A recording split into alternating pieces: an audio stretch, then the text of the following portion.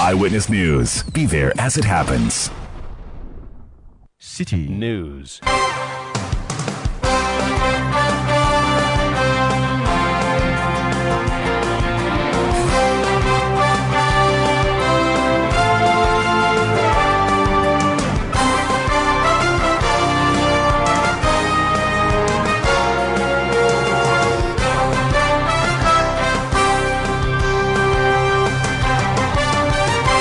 It's 17:30 GMT. This is Eyewitness News on 97.3 City FM, broadcasting from Adabraka in Accra. I am Umaru Sanda Ahmadu. Tonight, I'm here with Eno Safo. And coming up over the next 90 minutes.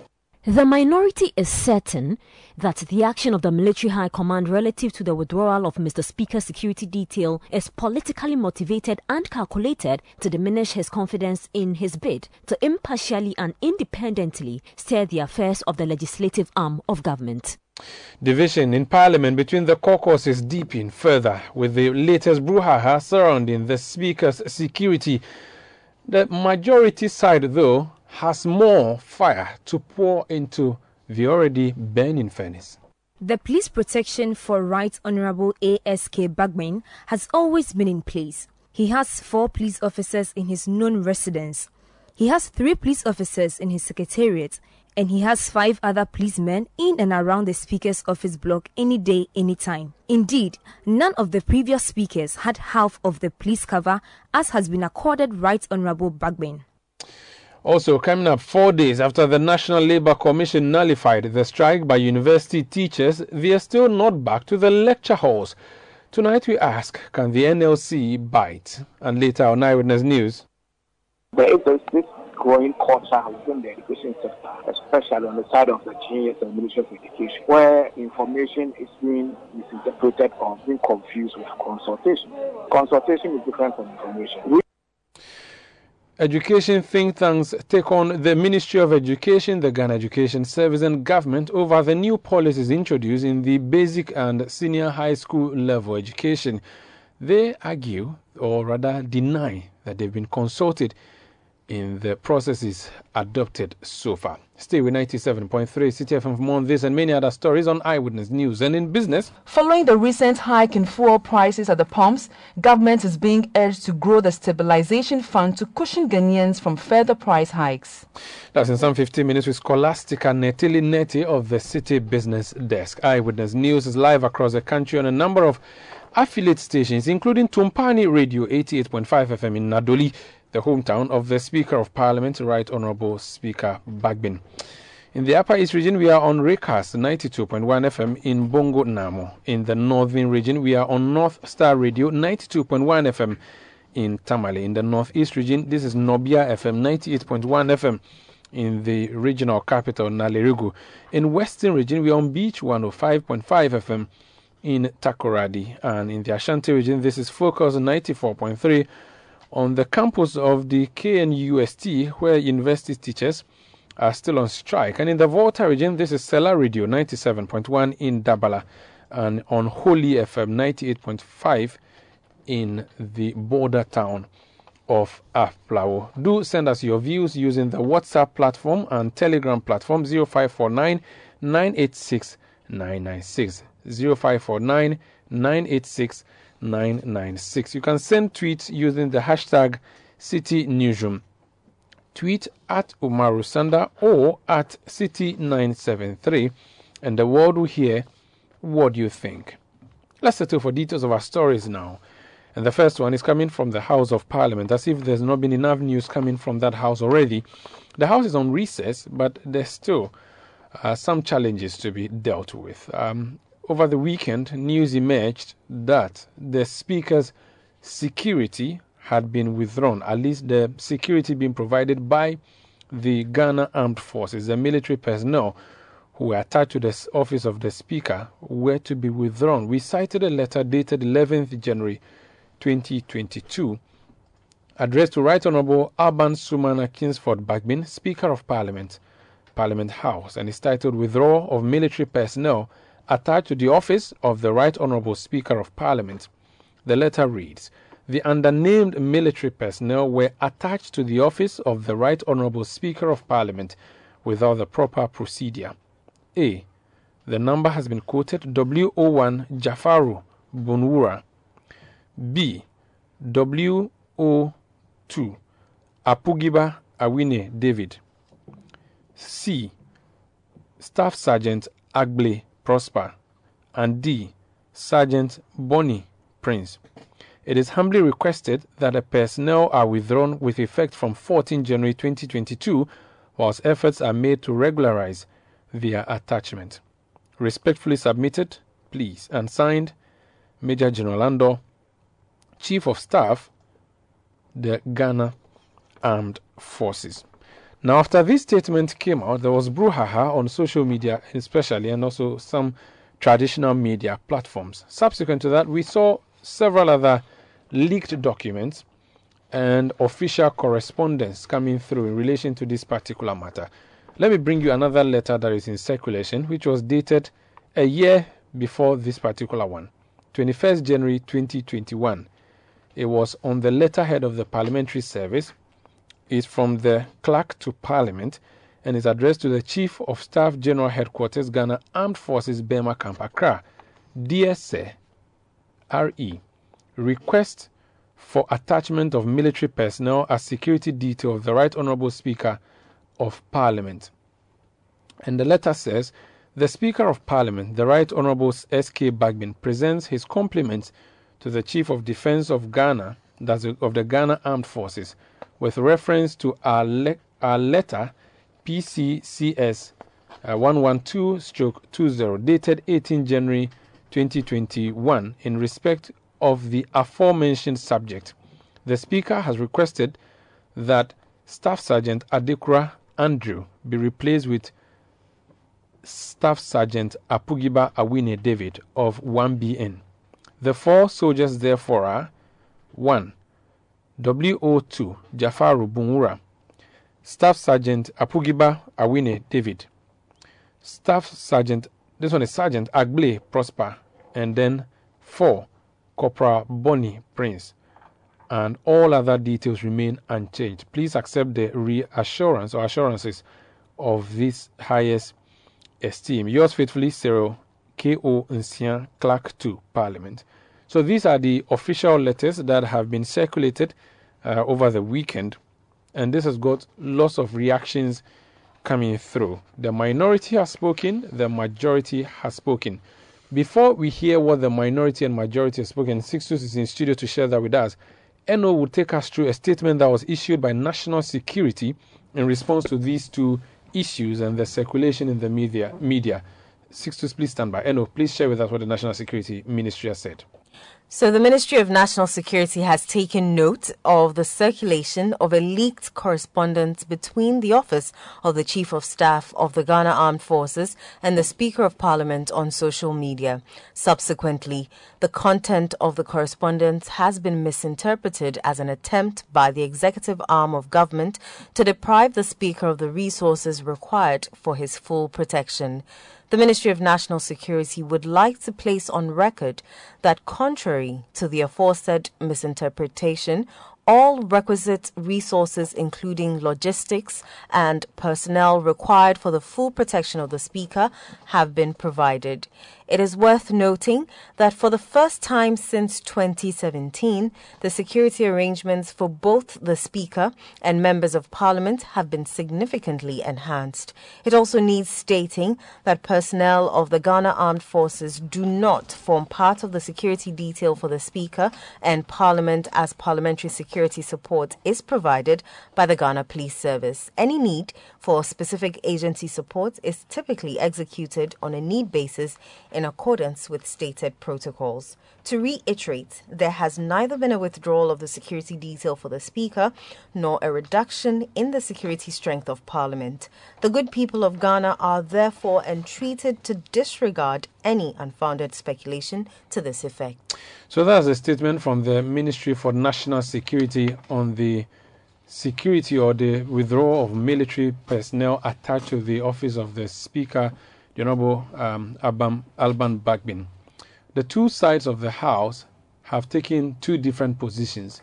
Sixtus Donwolo is our producer on City Eyewitness News, and he's in studio. Sixtus, you're welcome. Which of the two groups are you going to tell us about first? Let's start with the statement from the minority signed by its leader, the Honorable Haruna Iddrisu, because the one we have from the majority caucus seems to be in direct response to what the Honorable Haruna Iddrisu has signed. So this statement from the minority caucus is a strong condemnation of the withdrawal of the military component of the Speaker's security detail, and it describes it as shameful, also saying that government has not really given or spelled out the correct procedure for the attachment of military personnel to high-profile personalities such as the Speaker of Parliament. You would recall in the very first correspondence you wrote from the Chief of Staff of the Army, it says that the 4 attachees went there without the proper process or following due process. So this is what the minority has to say about that. Curiously, the government fails and/or omits to spell out the procedure for the attachment of military personnel to high-profile personalities such as the Speaker of Parliament. And they go on to say that if the action of the military high command is in good faith, the irregularity in relation to the attachment could be rectified without necessarily having to withdraw the personnel. Well, that is the position that they have taken on this matter. Now, they take us back into, and that also comes back to another correspondence you read from the Clerk of Parliament.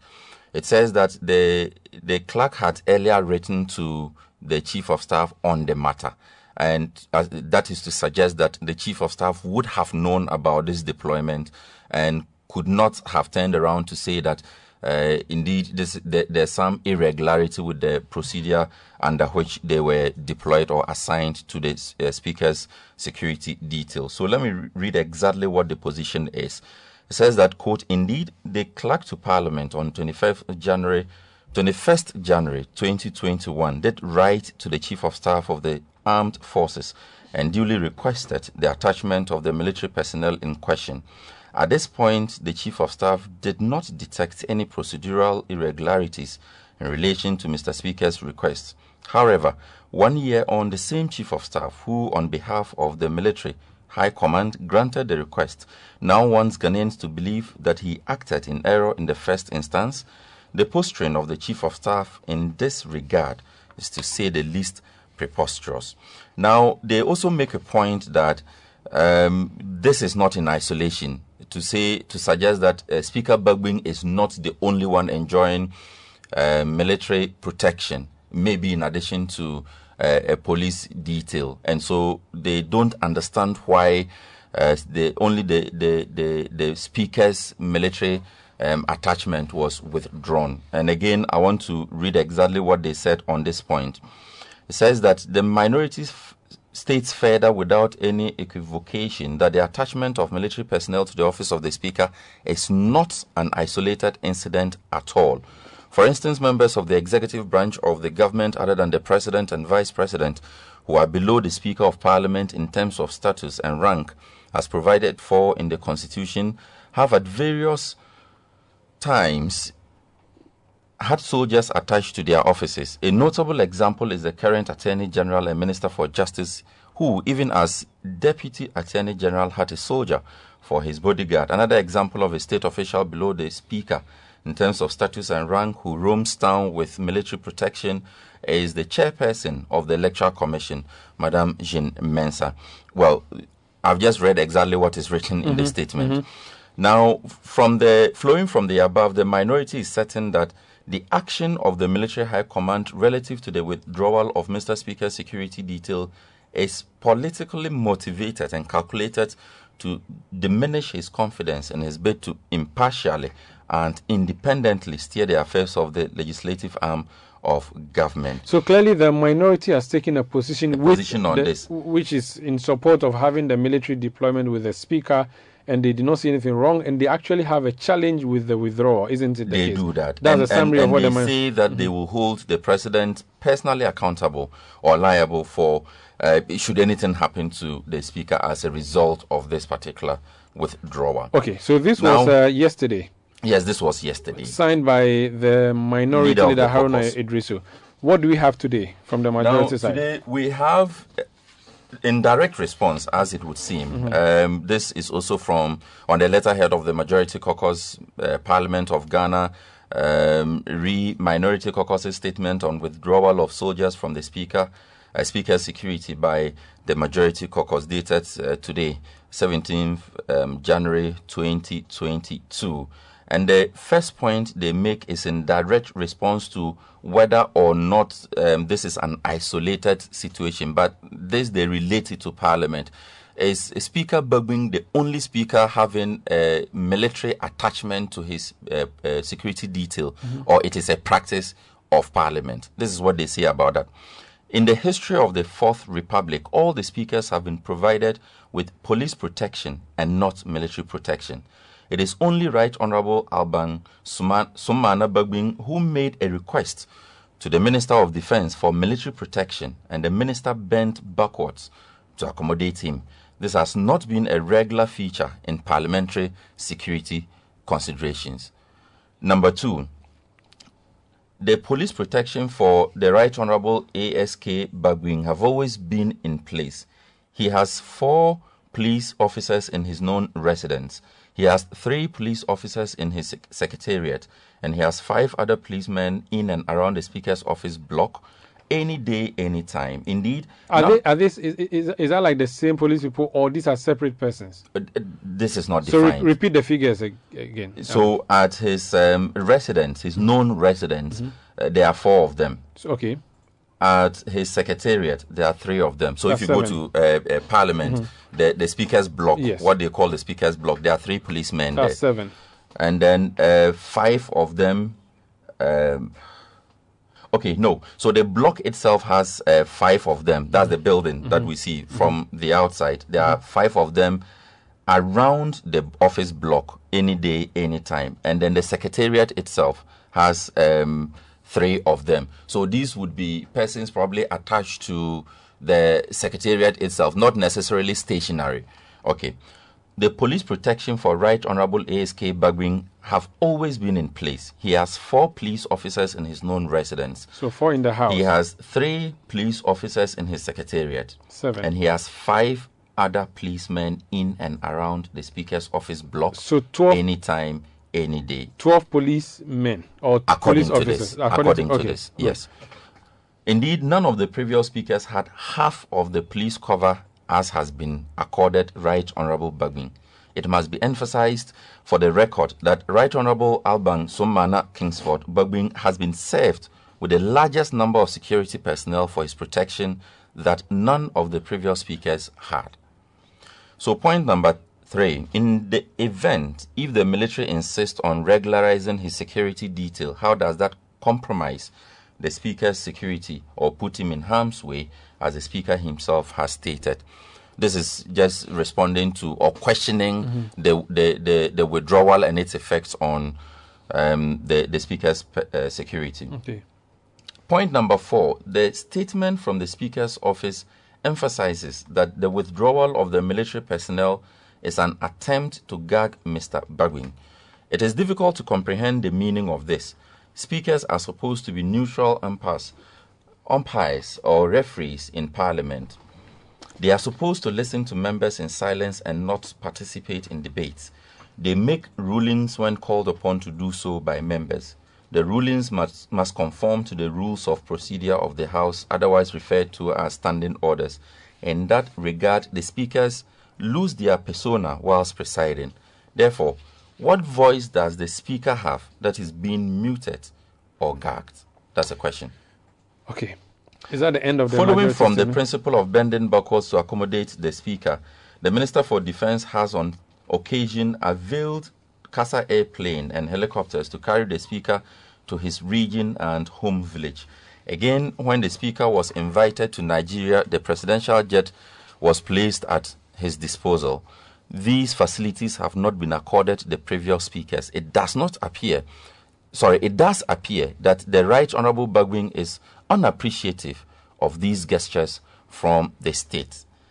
Number 6 says that the Speaker of Parliament in terms of precedence is the third gentleman of the land, and one expects that when he's exiting the jurisdiction, he must inform the presidency ahead of time, since the speaker is the person to act as the president in the absence of the president and the vice president. In the many travels of the speaker in 2021, he did not find it worthy to inform the office of the president. What is the import of that? Another question. Number 7. On January 7, 2021, in response to an invitation to ensure peace in Parliament, the military entered the grounds of Parliament. The Minority Caucus subsequently raised issues about the intervention of the military. Whereas they had condemned the military less than 2 weeks to January 7, 2021 incident, the Speaker instructed the clerk to write to procure the services of the military for him. The paradox is worth noting. Truth is sacrosanct. Right Honorable Bagbin is the only speaker who has invited 7 military officers to serve in Parliament. Parliament now has a serving colonel as the Marshal of Parliament. This has never happened in Parliament since 1957. If, in the opinion of the Speaker, the police have some deficiency, shouldn't all of us work to cure any deficiency so detected? Well, so from all of this, it would appear that Mr. Bagbin is enjoying privileges that have not been given to previous speakers. Never been enjoyed by any speaker. Thank you so much. These are not the words of Sixtus Don Ulo, even though he's uttering them. They are the words of the majority side in Parliament, with Osechi Mensah Bonsu as leader. Let's speak to the minorities chief whip, NMP for Aswasi. He's been in Parliament since 2005. Honorable Mohammed Muntaka Mubarak, you're welcome to Eyewitness News. Yeah, thank you very much, and good evening to your listeners. Good evening. I just shared with my audience a statement issued by the Majority Caucus. It's coming after yours, and they seem to be saying that the Speaker is not appreciative of what has been given to him, and as if that's not enough, he has actually been forcing strange things to happen in the House, including having, for instance, a serving military officer in the chamber when you, the minority, had opposed the presence of the military in the House. Again, they talk about the Minister for Defense bending backwards over to accommodate the demands of the Speaker. You took issue with the withdrawal of the military. What do you say to this new response, unless the facts are not accurate? Well, unfortunately, that I am not privy to the statement, and unfortunately, I have been listening. I wasn't listening to your station when all these things happen, so I haven't heard the full text. But all I will say is that if it has to do with the marshal and being a military officer, I mean, check for the whole of the Fourth Republic.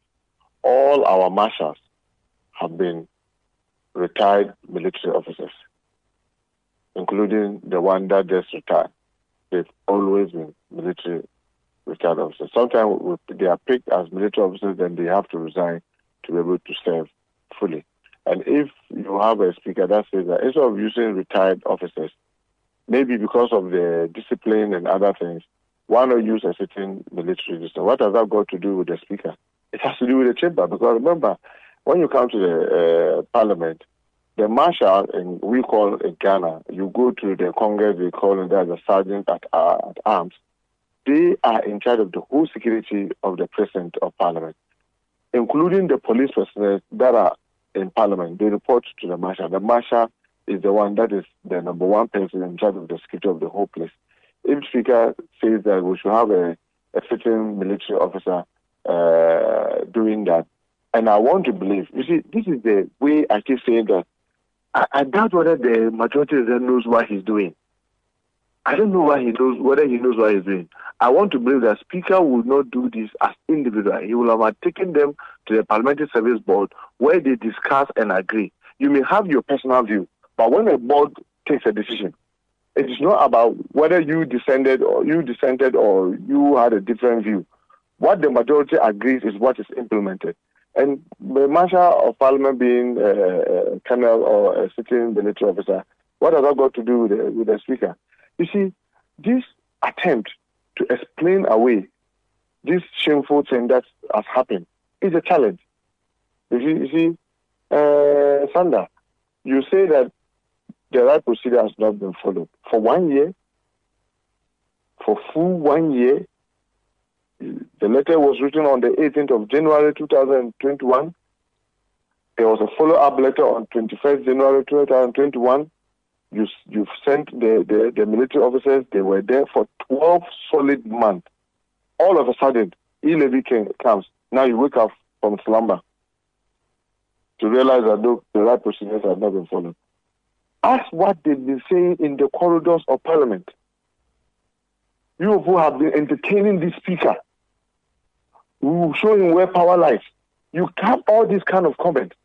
Ask how many, if all those who are closer to speaker will tell you, the time and time again where people call, concerned citizens of this country, people who do not need anything from Mr. Speaker, who will call to say, Mr. Speaker, please do take care of your security seriously.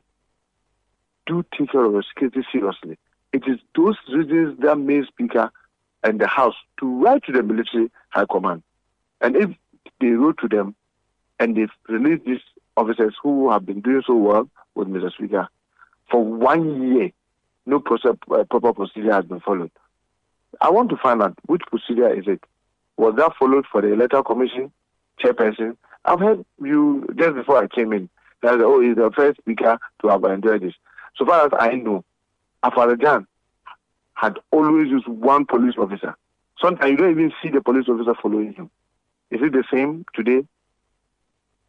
You have a number with even a military vehicle in the house of the Electoral Commission. What procedure was used?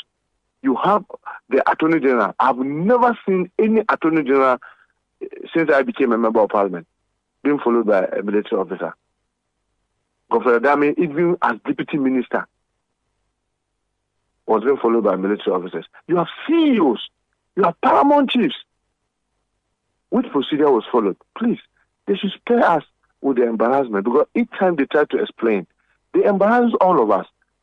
If they are having a genuine difficulty because the political masters want this and they want to do it, they should find a way of dealing with it. But they shouldn't make explanation that embarrasses all of us, because each time they try to explain, you have a lot of loopholes in the explanations. And that is a real difficulty for all of us. We need to be careful. Look, we are in a democracy and a sub-region that is really troubling. Don't create this impression of, if you are not with us, you are against us. Currently, all I see them do is this posture of, you are either with us or against us. And Sanda, I bet you that will not help. I'm very, very concerned. I've spent all my youthful age in this house. I want to see this house progress. I want to see this house better. And the only way this house can be better is when we are able to stand to the executive. And Sanda, for one solid year, I want to remind all our listeners, check if government have had any of its program or activities voted against in the House. If we disagree on e-levy, don't let it poison the House to the extent that beyond e-levy, we cannot even trust each other. Let us think more about our country. But what they are doing worsens the situation. You know, Mark, this morning we were in court with Atom Lawson. That he has authorized a letter of credit. Yes, it's an issue we're dealing with on point blank. But the immediate past Speaker of Parliament, Professor Mike Ironokwe, has penned a statement in which he said that he wasn't provided with military protection.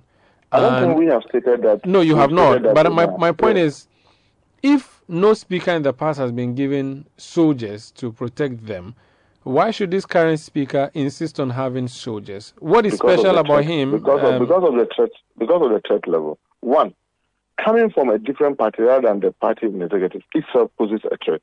Nobody can take this away from Speaker Bagban. Nobody can take away from this. And I can bet you, the letter of the 18th January will have told you that look at where his constituency is. I serve in the leadership, and the security people do brief us periodically. It's not everything that I will stand in and talk about in radio. The area where he comes from, the distance, the closeness to our neighboring countries that are already having challenges, and each time he's moving, a number of things were taken into consideration. And I don't want to believe, Sanda, that you write to the military, and when you don't even deserve it, they will give it, because they will also do their assessment. And my worry is that if it takes 1 year for the military that we have in our country to tell us that it is not that they have realized an anomaly, then there's a lot to explain. But has any of these threats been reported to the police? Because that would be a basis for believing the story that there are threats. See, that's why I'm telling you that the arm of government doesn't operate like with the greatest respect like City FM. That's why we have sergeant of arms, or we call him or her in Ghana. You know, we've never had a female marshal. When these things are being discussed, it's discussed together with the commander of the police protection unit in Parliament, the marshal, the senior officers in Parliament. All these things will be discussed before even the letter will be agreed to be written. I understand. So let's not be playing this we and them in this matter. What they are doing is a bad precedent. It's a terrible precedent. It has the tendency to threaten the democracy that we have. And we all need to be careful, because you cannot use the state resources as if because you are in the executives, you decide, oh, if you are for me, or if you do as I wish, then you have up to this. If you misbehave or you don't do as it pleases me, then I can do it that way. When you do that, you lose the essence of the democracy that we are all championing. And remember, this our constitution has been there for 30 years. We must do everything to safeguard it. Thank you so much for speaking to us. That's the Minority Chief Whip and MP for Aswasi, Honorable Mohammed Muntaka Mubarak. This is Eyewitness News on 97.3 CTFM, broadcasting from Adabraka in Accra. Still ahead, a group of teacher unions has issued a statement, and this statement has to do with the government's announcement, or the GS announcement, on some policies or some new plans that it has for the education sector at the basic level especially. It seems that there wasn't a consensus after all. We'll come back. We'll hear from this group of teachers, plus other stories. Don't go away. Eyewitness News. Be there as it happens. You're welcome back to Eyewitness News on 97.3 CTFM. Let's hear some, or rather read some of the messages you've been sending through, Eno. Right, this is from Jones Adoboy in La, and he's saying that, good evening, Umaru. Akufo-Addo and his government can decide to withdraw all the security from the country to his house. Alasan Farouk Yendi says, sad to hear government has withdrawn the immediate effect, the military personnel in Speaker Bagbin's team. Was it not the same presidency that assigned those officers to Speaker Bagbin over a year ago? How many years have the soldiers worked with the Speaker? All these are happening because of Bagbin's stand on e-levy and LGBTQ issues. Now, Kadri from Tamale, he's saying, good evening to your listeners, my brother. Ghanaian security is in trouble under the watch of our so-called lawyer president. Do we need minority to tell us the withdrawal of the 4 officers is a political move? May God Almighty Allah save Ghana. Send your message to using our WhatsApp and Telegram platform 0549 986 996 0549 986 996. Let's move to the education sector now, shall we?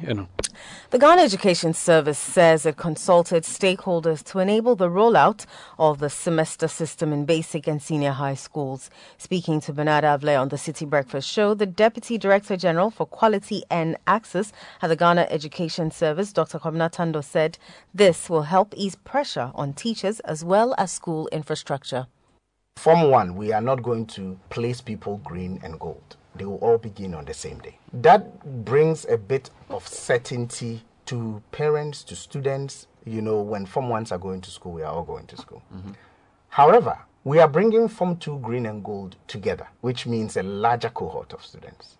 We are bringing Form 3 green and gold together, which means a larger cohort of students. So the transitional calendar, what we are doing is that this year, Bernard, your beloved PRESEC, let's say PRESEC can take 4,500 at capacity. This year, the Form 1s that will come in, we would only enroll 1/3 of PRESEC's capacity. Next year, we'll enroll 1/3. The following year, we'll enroll 1/3. We have transitioned to a single track calendar. what would the 2/3 who are qualified be doing? They'll go to other schools. Presec is not the only choice school. You are saying that you are going to reduce the intake of Form 1s in all the schools? We are not going to reduce the intake of Form 1s in all schools.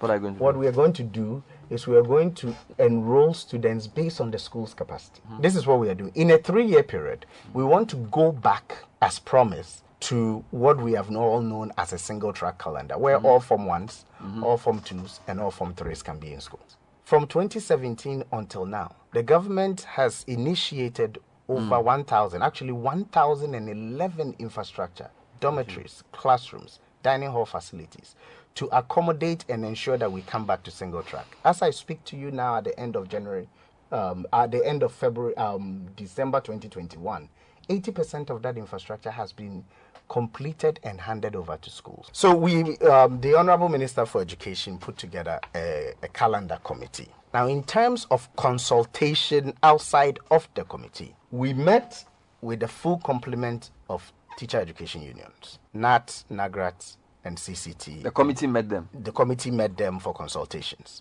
Did they agree? Yes. If they didn't, we wouldn't put out the calendar. Dr. Kwabena Tando is the Deputy Director General for Quality and Access of the Ghana Education Service. And you heard him at the tail end there saying that they consulted all the teacher unions, and he actually mentions them specifically. Unfortunately for him, they have issued a statement. I'll be sharing that statement with you shortly because it's in sharp contradiction to what he said to Bernard on the City Breakfast Show. Before then, though, let's return to Alban Bagbin and speak to Captain Retired Joel So. He was a military person and he has retired. The brouhaha around providing military protection to the Speaker and the withdrawal of same. Captain, you're welcome to Eyewitness News. I believe you've been following the news, and indeed we are told it's the first time that soldiers are being sent to guard a Speaker of the House, but the withdrawal has become the controversial issue. From where you sit at home, watching and remembering how your men used to work, is that in order? Yeah, the first place all of us have to understand certain principles. The first principle is that internal security matters are the preserve of the police. The military is responsible for the territorial integrity and protection of the nation. That is the norm. That is the first thing all of us have to understand. And therefore, in internal security matters, the police is the first point of contact. It is only when the police says that, look, this situation, I cannot handle it. And there are clear-cut procedures that the police will have to use where they have to ask the military to come to their aid. Having said that, if you talk about the security of the Speaker, the first thing that we have to find out, the last Speaker of our Parliament, what type of security did he have? I think he had only the policemen guarding him. I think there were about 3. Now, the Speaker of Parliament today, how many policemen has he got as security? I think they are about 11 or so. Now, the military that were protecting him, the question is, was the proper procedure followed for the military to go and guard him, or certain arrangements were made without due process? And if the arrangements were made without due process, then the letter that you are talking about that emanated from the office of the Chief of Staff. First of all, you must know the Chief of Staff cannot just get up on his own and write a letter. We have what you call a directed letter, and therefore he might have written that letter on our direction. So a person like the Speaker, according to that letter, you will see that they said the proper procedures were not followed. So they had to be withdrawn for the proper procedure to follow. So if the proper procedure is followed, then we don't have any discussion at all. The question that Honorable Muntaka just asked is a question that I'm going to throw to you and see what you make of it. If Ghana's armed forces is taking a whole year to determine that 4 men who have been sent somewhere are there through the wrong means, then there's a problem with the Ghana armed forces, isn't there? No, there is no problem. There's no problem.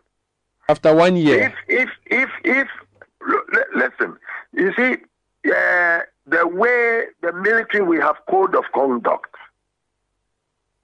And if you remember exactly what I said, if the military men that were sent to guard or protect the speaker, it was an arrangement that did not conform to the proper procedure. And you remember, when the speaker was elected, there was a brouhaha in parliament. Remember? Do you remember that? I was there that night, sir. Right. So you will realize that even if somebody uses or somebody use his position to arrange as a matter of emergency to say we need to protect the speaker. So we need some soldiers to protect the speaker. And that was done. Yes, under the circumstances, it's allowed. But now the situation has been normalized. Okay, the final question. Life is no more under threat. Final question. If the Ghana Armed Forces says the deployment was not with proper procedure, yes, can any soldier walk out of the barracks and go and protect anybody without an instruction from their commander? Master, you didn't listen to what I said. I said that when the speaker was being elected as speaker. Yes, I have gotten that, sir. But my point is that. So I'm saying that. Yeah, I know. So you are saying.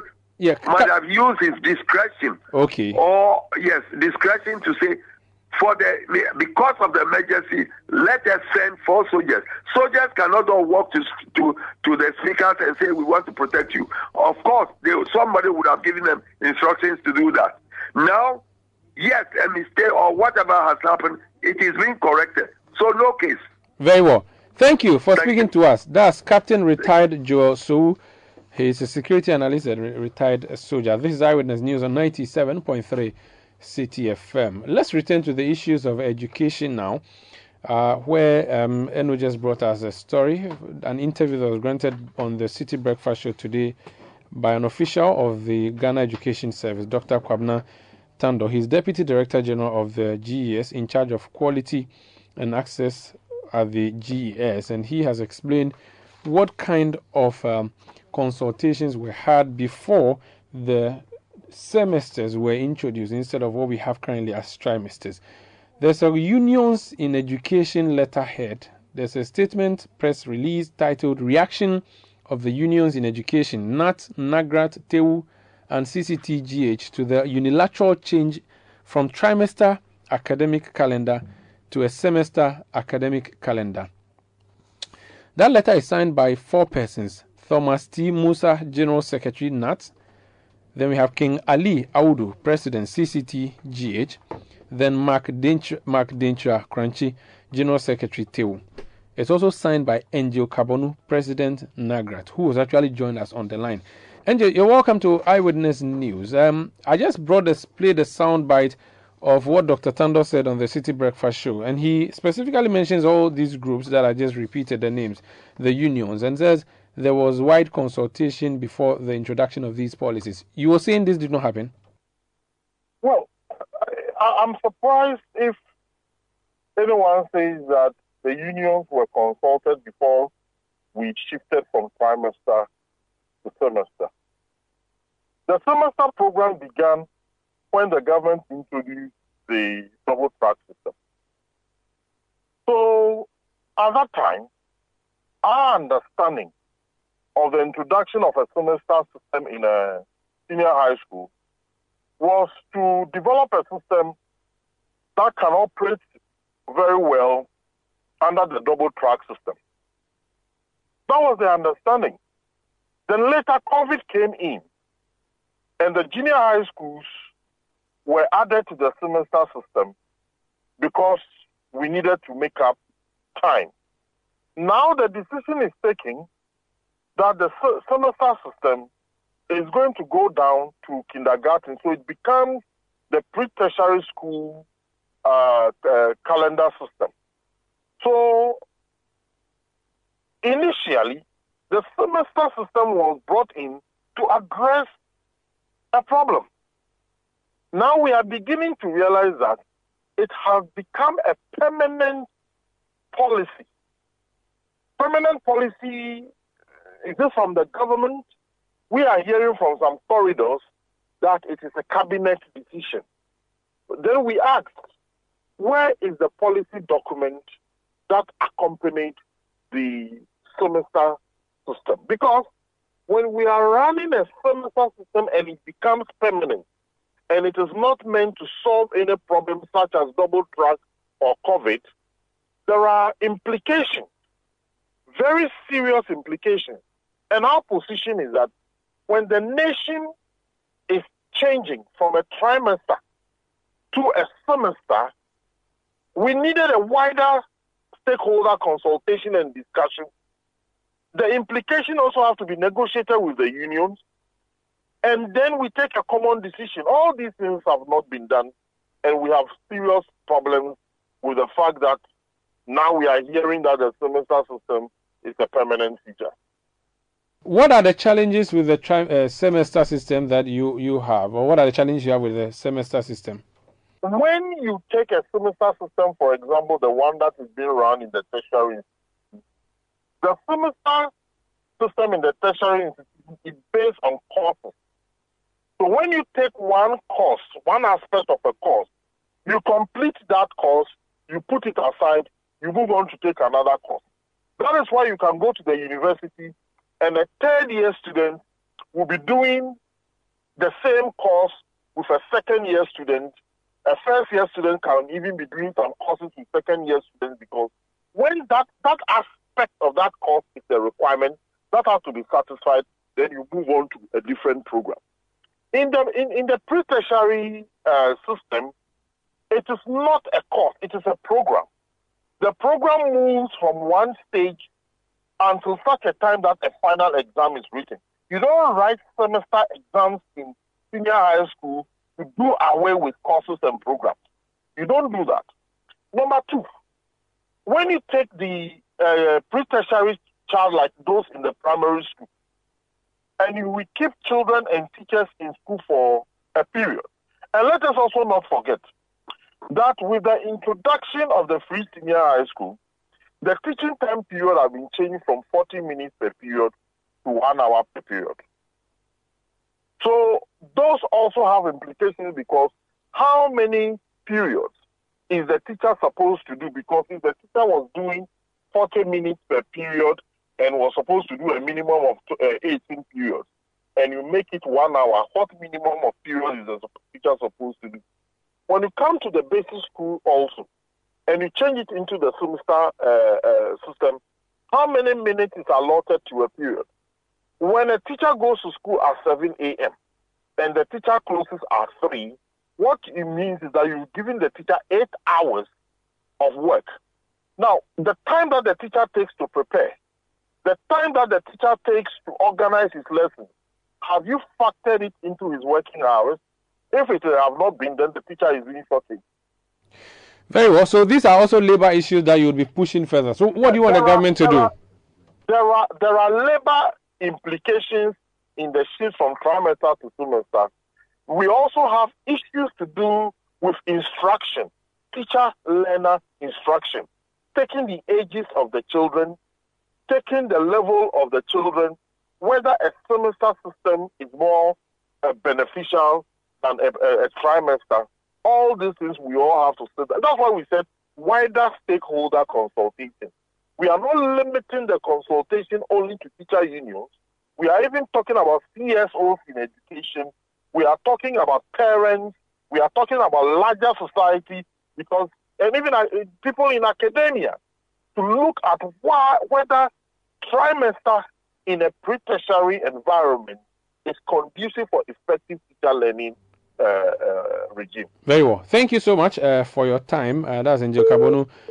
He's president of the NAGRAT. We also heard from the Education Watch, Ghana Africa Education Watch, Kofi Asare has also told us that there was no consultation, or he was not consulted.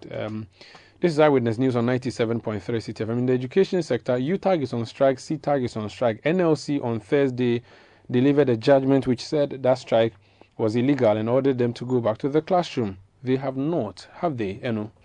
No, they haven't. And students of the Kwame Nkrumah University of Science and Technology have called on the government to expedite processes in resolving the concerns of the University Teachers Association of Ghana. The students fear the academic calendar could be affected if the ongoing strike is prolonged. Both continuing students and freshmen are idling at lecture halls due to the ongoing strike. Some students who spoke to City News want the government to address concerns of the striking lecturers so they can return to school. I am really concerned about the strike because it's going to delay our time to complete this semester, and for that matter this year. You see, they said February 16th. It's almost a month, so we're just going to roam about or just sit home or something till February 16th before they sit and talk about that matter. There's not a good thing for us, and we are not happy. We're just roaming about, we're just home trying to find something to do with our time before they come back and call us for lectures. I know now you don't even know where to start because it's a new semester. Is there a way you want to do it so that you can have some syllables to study ahead of? Our course mates or our senior course mates gave us some slides to go through. So you just have to manage with that for the meantime before the lectures come back. Oh, for me as a student, I don't think it's affecting me. Maybe it will affect me later, but not now. Why? Why do you say that? You see, because of that, our academic calendar will delay, and we have to rush in learning and all those stuff. So what do you want done?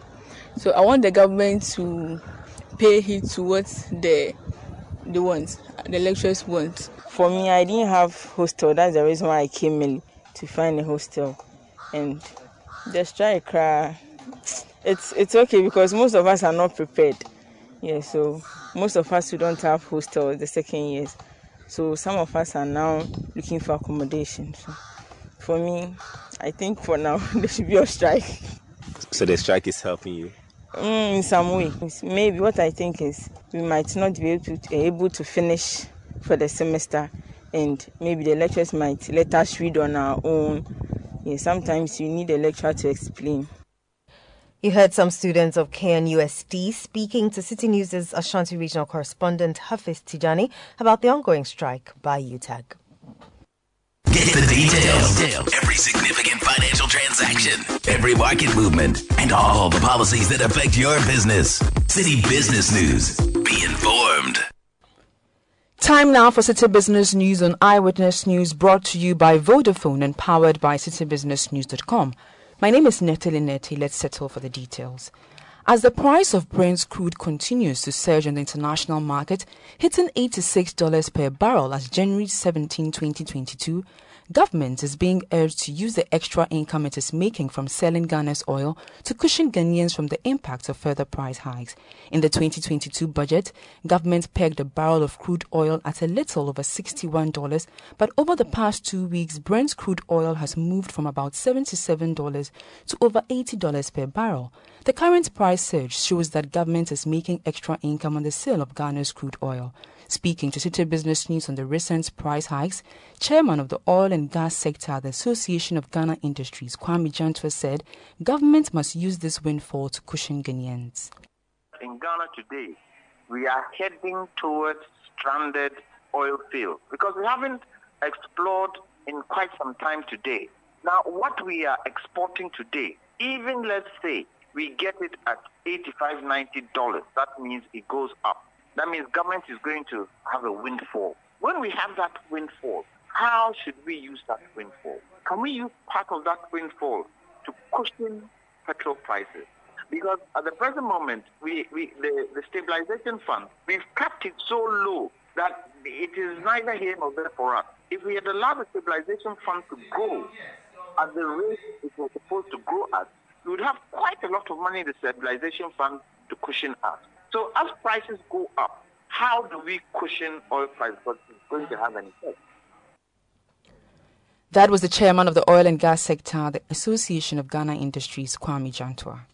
Government has been urged to do more through digital means to increase significantly the country's revenue mobilization. This comes despite government achieving its revenue target for 2021. Recent data from the Ghana Revenue Authority indicates that notwithstanding the negative impact of COVID-19 on businesses, the GRA met its revenue target of about 57 billion Ghana cedis for 2021. This performance represents a growth rate of 26.3% over the 2020 revenue and is the highest annual growth in the last 10 years. While lauding the GRA for achieving its revenue target for 2021, tax analyst Francis Timor-Boy noted that though government has implemented some strategies to ensure tax compliance, more must be done to rope in the informal sector. We achieving this 26% year-on-year means that there's the potential we can do more. You realize that the GRA says that in the past 10 years, this growth has not been achieved. The first highest recorded year-on-year growth was 2015 when we achieved 25.5%, and then in 2017, 25.9%. So this is great. If we are able to look at the other matters, which matters most in tax administration, I believe that we can do more than what we are having. Informal sector is still a nightmare for African countries. We are aware it's a challenge. Over the years, they seem not to have the answer. Meanwhile, their economies are about 90% informal, and so they resort to indirect taxation as the only means of taxing such a complex environment. Other countries have done it. Can we formalize the economy? And that is why some of us think that we shouldn't do anything that will distract the digitization agenda, because digitization is capable of bringing all the informal sector into a place where we can see them and tax them. We are aware that about 15.5 million Ghanaians have been identified. What are we going to do with that data so that we'll be able to identify the taxpayers? That was a tax analyst, Francis Timor-Boy there. International ratings agency Fitch has downgraded Ghana's long-term foreign currency issuer default rating IDI to B negative from B with a negative outlook. According to the agency, the move was over concerns that the economy faced increased risk in servicing its debts in the medium to long term, and also a reflection of the country's loss of access to international capital markets in the second half of 2021. This, however, follows a COVID-19 pandemic-related surge in government debt. Fitch, in a report, further noted that Ghana's ability to deliver on planned fiscal consolidation efforts could be hindered by the heavier reliance on domestic debt issuance, with higher interest costs in the context of an already exceptionally high interest expenditure to revenue ratio. Economist at the University of Ghana Business School, Dr. Patrick Esuming, spoke to City Business News on the development.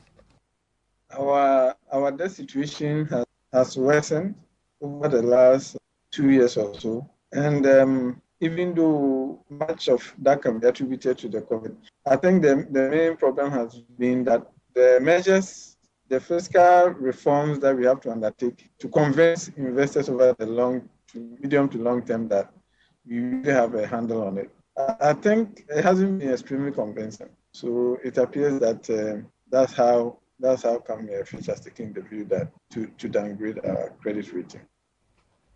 That was an economist at the University of Ghana Business School, Dr. Patrick Esuming. The Vice Dean of the Graduate School at the University of Professional Studies, Accra, Dr. Samuel Entry, is calling on academia to focus more on developing marketable courses that will make students employable after school. Ghana currently has a high graduate unemployment rate, an issue that was highlighted with oversubscription to the just-ended security service application process. Speaking to City Business News, Dr. Entry says although pursuing more job market-friendly courses may not entirely address graduate unemployment, it may significantly improve one's chances of landing a job after school.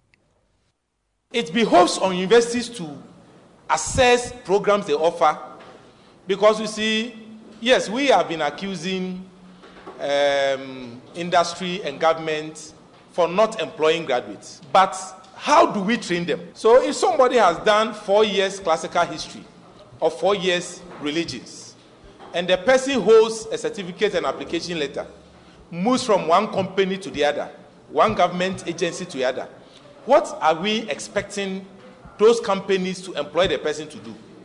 we need to look through all our programs offered and ask ourselves whether the programs we are offering is marketable to meet the demand of industry and government. Look, we should not be afraid to say that these courses, as we speak today, does not meet the market demand. Let's change them. Look for courses that when we train students in, they can easily get jobs to do. I believe from our part, if you do that, it will help in some way to bridge the gap between academia and industry and get these students employed some way or somehow. We are not saying to solve all our unemployment problems, but it is a very good step in solving our unemployment problems.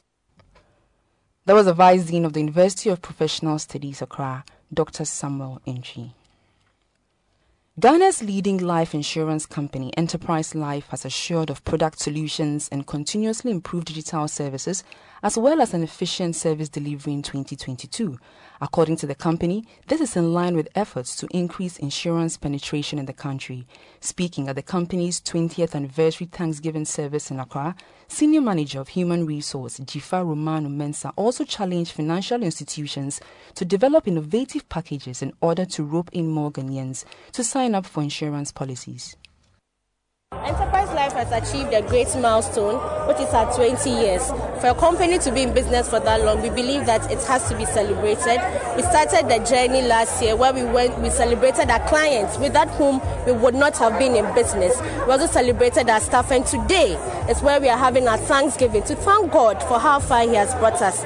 Considering that we have just clocked 20 years, we believe that the years ahead will be much better, much bigger. We are the #1 life insurance company in Ghana, and we believe that we want to continue on that tandem and continue giving life insurance solutions to our clients and our partners. That was the Senior Manager, Human Resource with Enterprise Life, Jifa Romano Mensah. And that's all for City Business News on Eyewitness News. It was brought to you by Vodafone. Together we can, and powered by your most comprehensive business news website, citybusinessnews.com. My name is Nete Linete. Up next is Point Blank. Eyewitness News. Be there as it happens.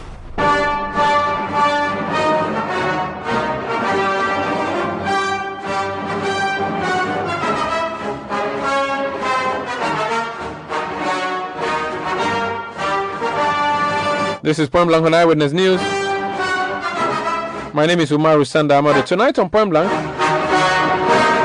the ambulances that were procured under the Mahama administration, or the NDC Mills Mahama administration, that have landed a former deputy finance minister in court, Kesela Tuforsin. He's a sitting member of parliament, and he suspects it's because of the advocacy and the fight against, or the campaign against the e-levy, that he has been dragged to court over these ambulances.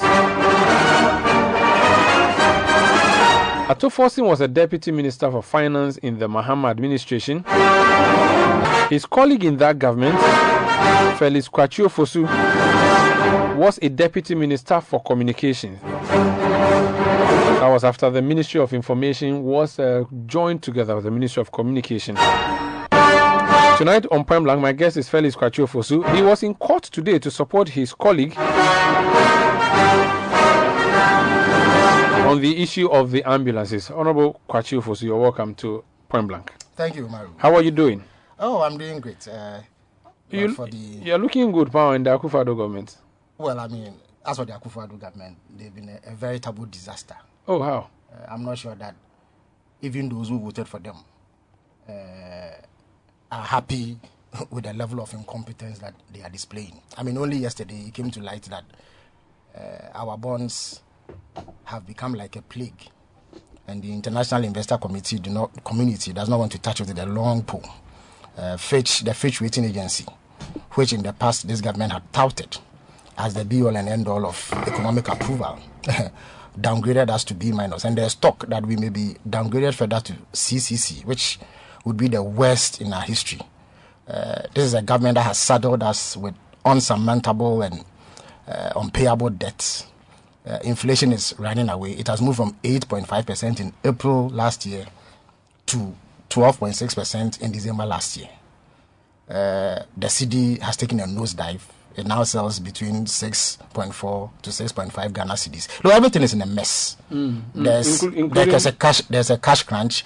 They can't even buy textbooks for basic school pupils. They can't provide accommodation for university students. Lecturers are demanding wage increases that government cannot meet. There's corruption. President Akufo-Addo has never been interested in fighting corruption. Indeed, he shows criminality, brazen criminality under his government. Look, let me give you an example. Why? Suspected criminality. The Australia visa scandal.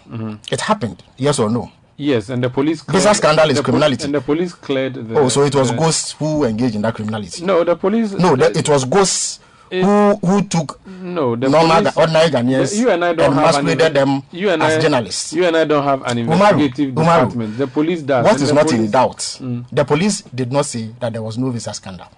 They said that one individual who was alleged to have engaged in it was not the one. Yeah. So President Akufo-Addo should tell us who did it. As for the fact that there was criminality, it is beyond dispute. The Bost Moving scandal, the Ajimamenu vaccine scandal, all of these people are working free. President Akufo-Addo has never been interested. He himself is at the helm of this corrupt enterprise. So he cannot possibly be interested in fighting corruption. Let's talk Nobody has any confidence in his government anymore. And I'm sure that the people of Ghana are only waiting to show them the exit come December 2024. So within that context, I don't think there's anybody in this country just who because can say I commended you by saying, I see what you are heaping. No, but these are indisputable facts. So I have not said anything that cannot be proved. You tried to go to Parliament through Abra Asebu Kwama. That is true. Correct. You didn't get through to it, but this Parliament, if you had gotten there, you would have been working in this Parliament. And the chaos is too much. And now the latest one has to do with military detachment or military protection for the Speaker and the back and forth. You were once a member of the executive. The executive has control over the armed forces. What do you make of the back and forth? And again, we are told that in the past it's never happened. What is clear is that this government has never had a difficulty with members of the armed forces providing security for members of any of the three arms of government. At the very least, we know for a fact that the Attorney General, who has become a hatchet man for President Akufo-Addo's vendetta against the opposition, is guarded by a military person. There are pictures of it. There's proof. There's incontrovertible evidence of it. So when has this government... He was in court today. Well, he was in court. Yeah, I think he was in court today. I hear that his bodyguard was in Mufti this time around, perhaps to mask the fact that he's a military officer. But the point I seek to make is that in light of this, how can it be said that this government has any problem with any official in any arm of government being protected by military personnel? In any event, Speaker Bagbin did not walk to the various military barracks and select 4 people to come and guard him. Surely, and given that the military is a highly regimented entity, these military officers would have come to protect the Speaker on express instructions from their superiors. So, 1 year after the fact, this government has suddenly realized that military men were deployed to protect the Speaker without recourse to due process, and so wants to withdraw them. It is obvious that this is a fallout from the disastrous failure of the E-Levy in Parliament. It is only must you one of them. Everything to E-Levy? But that is what it is. You see, this government, they are brazen. Sometimes they are crude. They don't add sophistication to the things they do. So it is so obvious. They show their hands so easily. That is not difficult. You can close your eyes and still be able to decipher or divine what it is that they are doing. So there's no dispute about it. Even a child knows this. Everything now is blamed I'm on saying E-Levy. that this government is crude in the things that they do. It is so clear. It is so obvious. Even a child knows that this has any and everything. Umar, I'm saying that. Let me ask you. I'm saying that first of all, I have established before you that this government does not have a problem with military personnel guarding prominent personalities. This government's Attorney General and I believe other public officials have military personnel guarding them. The Attorney General has it. Everybody knows it. He has been seen in the company of that military personnel. So it puts it beyond debate that this government does not have a problem with military personnel guarding public officials. Number 2, Speaker Bagbin did not go and handpick people from the various barracks to guard him. But he wrote specifically with names. Yes. So when he wrote, approval was given. Was it not the case? That's how come they came. Absolutely. And you're telling me that this government did not know about it until only a few weeks ago. They knew about it. But in order to wage a vendetta against Speaker Bagbin, who their attack dogs have been set upon following the events that happened during the rejection of the E-Levy. this has been done to embarrass him and portray him in negative light.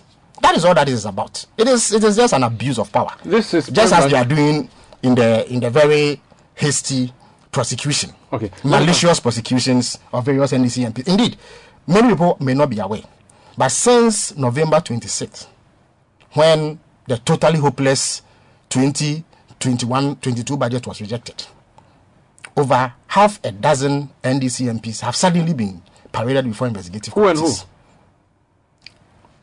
There's Dr. Ayini, who Dr. Ayini is in court? Against whom he's not in court yet, but he's been called before some investigative body on a very frivolous matter relating to the Zuarungu market.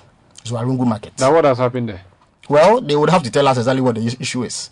The MP for Akwetia, who was not a public official, was a private businessman until his entry into parliament, has also been called on some matter.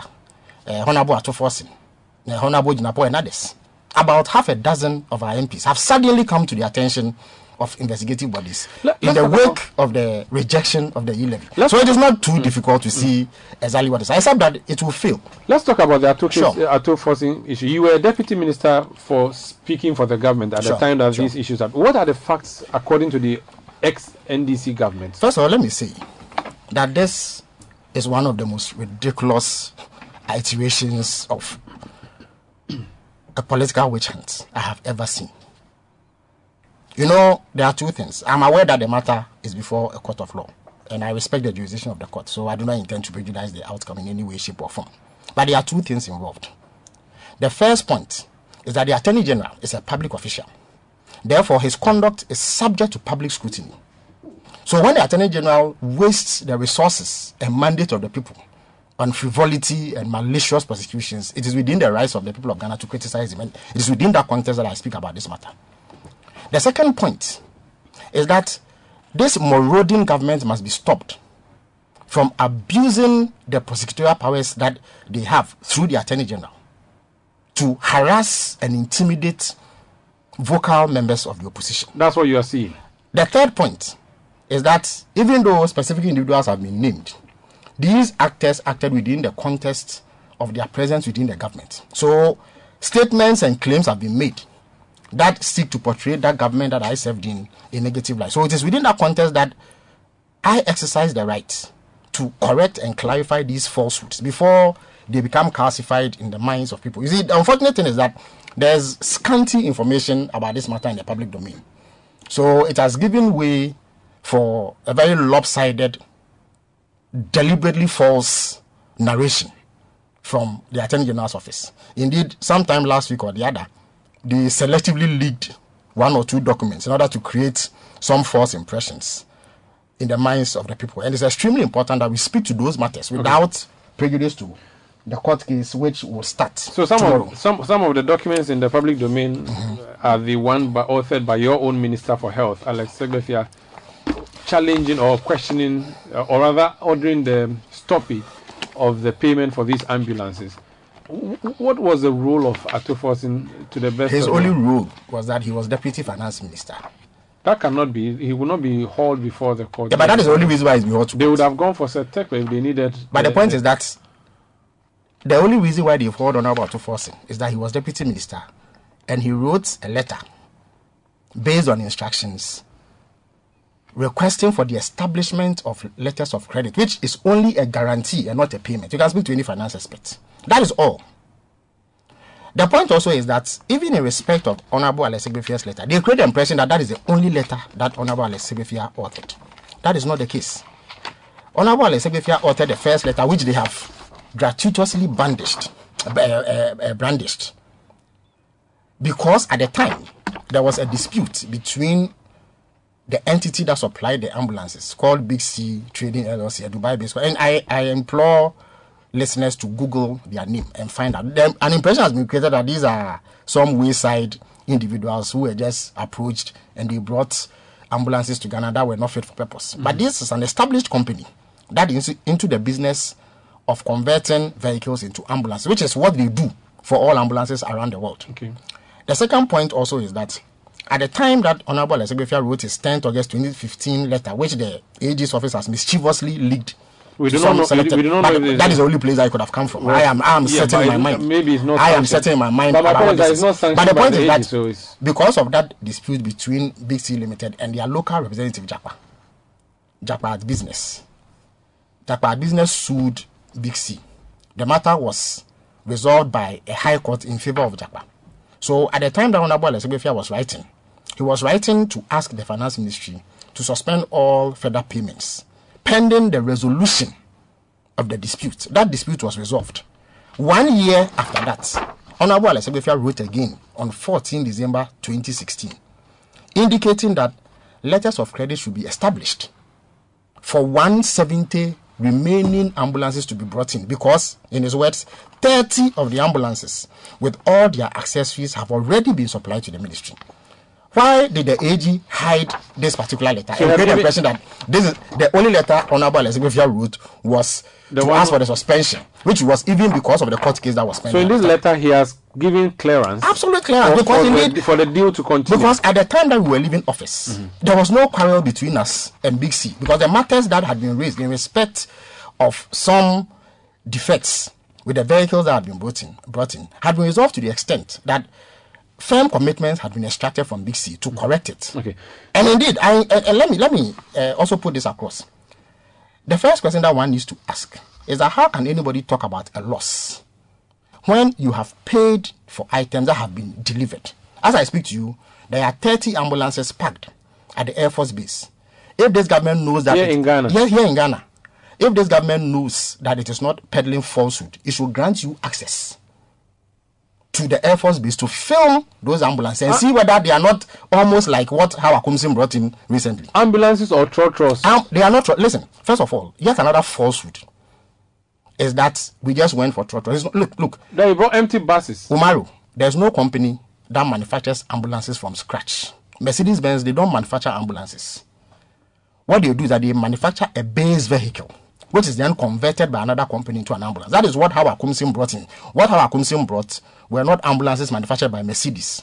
Mercedes manufactured the base vehicle, and that company did the conversion. Indeed, if you read the contract, the agreement signed between the government of Ghana and Big C, dated 19 December 2012, that is exactly what we asked them to do. They said they were going to bring us a base vehicle, which was a Mercedes-Benz 309. They will convert it and then fit accessories into them. Indeed, they brought vehicles of a higher spec than we actually requested for, at no extra cost to us. They converted them. They shipped a container load of accessories, which has been here for 5 years and has not been cleared by this government. And indeed, they also offered. When did that shipment come? That shipment was done in the last quarter of 2016, then when we were just about to leave office. Yes, but so if you had your vehicles that you so much wanted and they've been here since 2016, why don't you put them on the road? Umaru, until the accessories have been fitted into the ambulance and handed over and personnel trained to handle it, we cannot say that Big C has officially handed it over to us. But it has been 5 long years. In between that period, Big C offered, indeed. There are 2 letters that I need to highlight. There's one dated 25th April 2018, in which Big C requested for a meeting with Honorable Ajimamenu, Health Minister, and his team to iron out any differences that may exist. And indeed, that was in compliance with Clause 11 of the agreement that we entered, which said that if there was a dispute, and indeed this is only a dispute between parties, our avoided items, they have come. I'm saying that it is not fit for purpose. You are saying it is fit for purpose. Okay, so let us meet, agree, and then if indeed it is not fit for purpose, I correct it. That is what the contract stipulated. So Big C invoked this clause in the letter dated 25th April 2018, 4 years ago. In answer to this, the Health Ministry actually met Big C on 13 July 2018. This current health minister. They agreed that they will both appoint a neutral technical expert to evaluate the buses. Big C undertook that if they did the evaluation and there were defects, they will correct them. This government then agreed that, pursuant to that, they would then establish LCs for the remaining 170 to be brought in. This letter was received on the 15th of August 2018 by the Minister of Finance, Minister of Health. After that, they didn't contact Big C again. It's been 4 long years, and the ambulances are rotting away at the Air Force Base. How many? 30 of them. So your government brought in 30? Because we paid for 30. The issue against Ato is that there's wastage. I mean, where's the waste? The issue of where's the waste? First of all, causing financial loss. Explain the waste to me. You pay for items, the person delivers, and you say there's waste. What waste? Yes, because what you asked for was not. No, you asked for ambulances, and you've just explained now that they were. But they brought ambulances. They brought in bits and pieces. No. They brought a bus, and they'll be bringing accessories. Yes, but that is how it is done. So that's why we ordinarily would say is not fit for purpose. Because how is it not fit? Listen, doesn't make the buses, the ambulances that our commission brought are made up of a Mercedes-Benz base vehicle, which has been converted into an ambulance. That's what is done worldwide. It was that agreement that we signed with Big C that I hold here. Another issue is that... Wait, let me answer this question. They brought the buses that they had converted. They shipped accessories. Pursuant to that, they had to bring technical men to fit the accessories into the bus and hand it over to you and train your drivers and other personnel. Then, after that, you can say that they've handed over to you officially. You have created conditions that it is impossible for them to come and do this. And you are talking about a loss. In any event, Umaru, this is basic contract law. I have done contract law as part of my studies in oil and gas economics. When you enter into a contract with somebody, your relationship is defined by that contract. This contract provides that if at any point there's a dispute among the parties, the first thing you do is that you call for negotiation to iron out the disputes. If the negotiation fails, this contract stipulates in clause 11.1, in the event that no settlement is arrived at, the dispute shall be substituted to the Ghana Arbitration Center for arbitration in accordance with the Alternate Dispute Resolution Act 2010, Act 798, or any statutory modifications thereof. The question that, Umaru, I expect you to put to the Attorney General and this government is that have they followed the provisions of this agreement? Have they asserted our rights under this dispute resolution clause? Okay. Have they requested for a meeting with Big C? And if that meeting failed, have they followed up to go for arbitration so that if they claim that the buses are not fit for, or the ambulances are not fit for purpose, we win an arbitral award that will help us recoup any money that we pay to Big C? You have not done that. You've not exhausted the avenues that the contract that we've entered into that binds you provides. And yet you are talking about loss. The last question is, what was the authority that Ato Forson relied on? We are told that he acted without the appropriate... That is false. There are several levels of authority. The first thing you need is cabinet approval, which was obtained under the Mills administration. After that, the AG's advice was sought. At the time, the AG in office was Martin Amidu. I have his letter here. He approved it. It went to Parliament, which was approved. I have the parliamentary letter communicating the approval. It went to PPA. PPA approved it. I have the PPA's approval. After this, the agreement was entered into, and then you execute. When there were challenges, and the Ministry of Health had doubts whether it should pay Big C or not, they sought advice from the AG. I have that letter here. The AG was clear, unambiguous, that if we did not do what Big C was asking, and they went to court, they would win. We will be challenged to mount a defense. So any payment that was made on the advice of the Attorney General, which is binding. The Attorney General's opinion is binding on all government officials. Again, let me ask you a simple question. You see the rate that Yvonne Atakra Obobisa, Director of Public Prosecutions, issued the charge sheet that he put out in the public domain. When she signed, it is signed this way. Let me read it. Yvonne Atakra Obobisa, Director of Public Prosecutions for Attorney General. What does that mean? Is they're taking the power of attorney from the Attorney General. Good. I'm going to read you the letter Honorable Ato Forson wrote. We make reference to the supply agreement between the government of the Republic of Ghana acting through the Ministry of Health and Big C Training LC for the supply of 200 Mercedes-Benz ambulance and related services. The Ministry of Finance is urgently requesting you to establish letters of credit. And I've stressed that letters of credit does not constitute payment. It's only a guarantee that if the people perform, you will pay. While arrangements are being made to perfect the sign a loan agreement, the LC should be established in favor of Big C, blah, blah, blah. Honorable Councillor Ato Forson, MP, Deputy Minister for Finance, 4 Minister. When you finish, you copied Minister of Health, Minister of Finance, Deputy Minister, and everybody who has to be copied. So when the AG tells you that there was no authorization, it is blatantly false. All levels of authorization were sought. Before you leave, a lawyer has sent me a message saying crime is crime. Arbitration does not come in. We are talking but first of all, that lawyer, which lawyer is this? It says we are talking about crime. And but first of all, which crime is he talking about? What crime has No, the moment the person has been prosecuted under the... But I'm saying that first of all, if he's a lawyer, I'm not a lawyer, but his logic is defective. You've ordered items. Which transaction is governed by a contract that you've signed. The contract says that if there is a dispute, in other words, if you have any disagreement with the other party, this is how you resolve it. The person brings the items. You say that the items are not fit for purpose. The fact that the items are not fit for purpose does not constitute a crime, and I'm challenging that lawyer to show me any precedence or the logic that informs this defective thinking that he's put out. Okay, no problem. Now you don't assert your rights as contained in the agreement. You do not take steps to ensure that the person is notified to correct the defects. But you say that simply because somebody paid for the items to be brought in, he has caused loss. When those items are sitting under your custody at the military base. So this lawyer clearly is dabbling in propaganda just like the Attorney General. Thank you so much for your time. Felix Kwatrio Fosu, former Deputy Minister for Communication. That would be it for Eyewitness News tonight. My name is Umaru Sanda Amadu. Production by Sixtus Don Ulo, Beverly London, and Zoe Abu Beidu Ado. Technical support from Okla Danso. Eyewitness News will be back tomorrow at 17:30 GMT. And Sixtus will be in the court tomorrow to bring us what happens in this particular case against Kezalato Forcing. Thank you for listening. Stay with us. Bye-bye.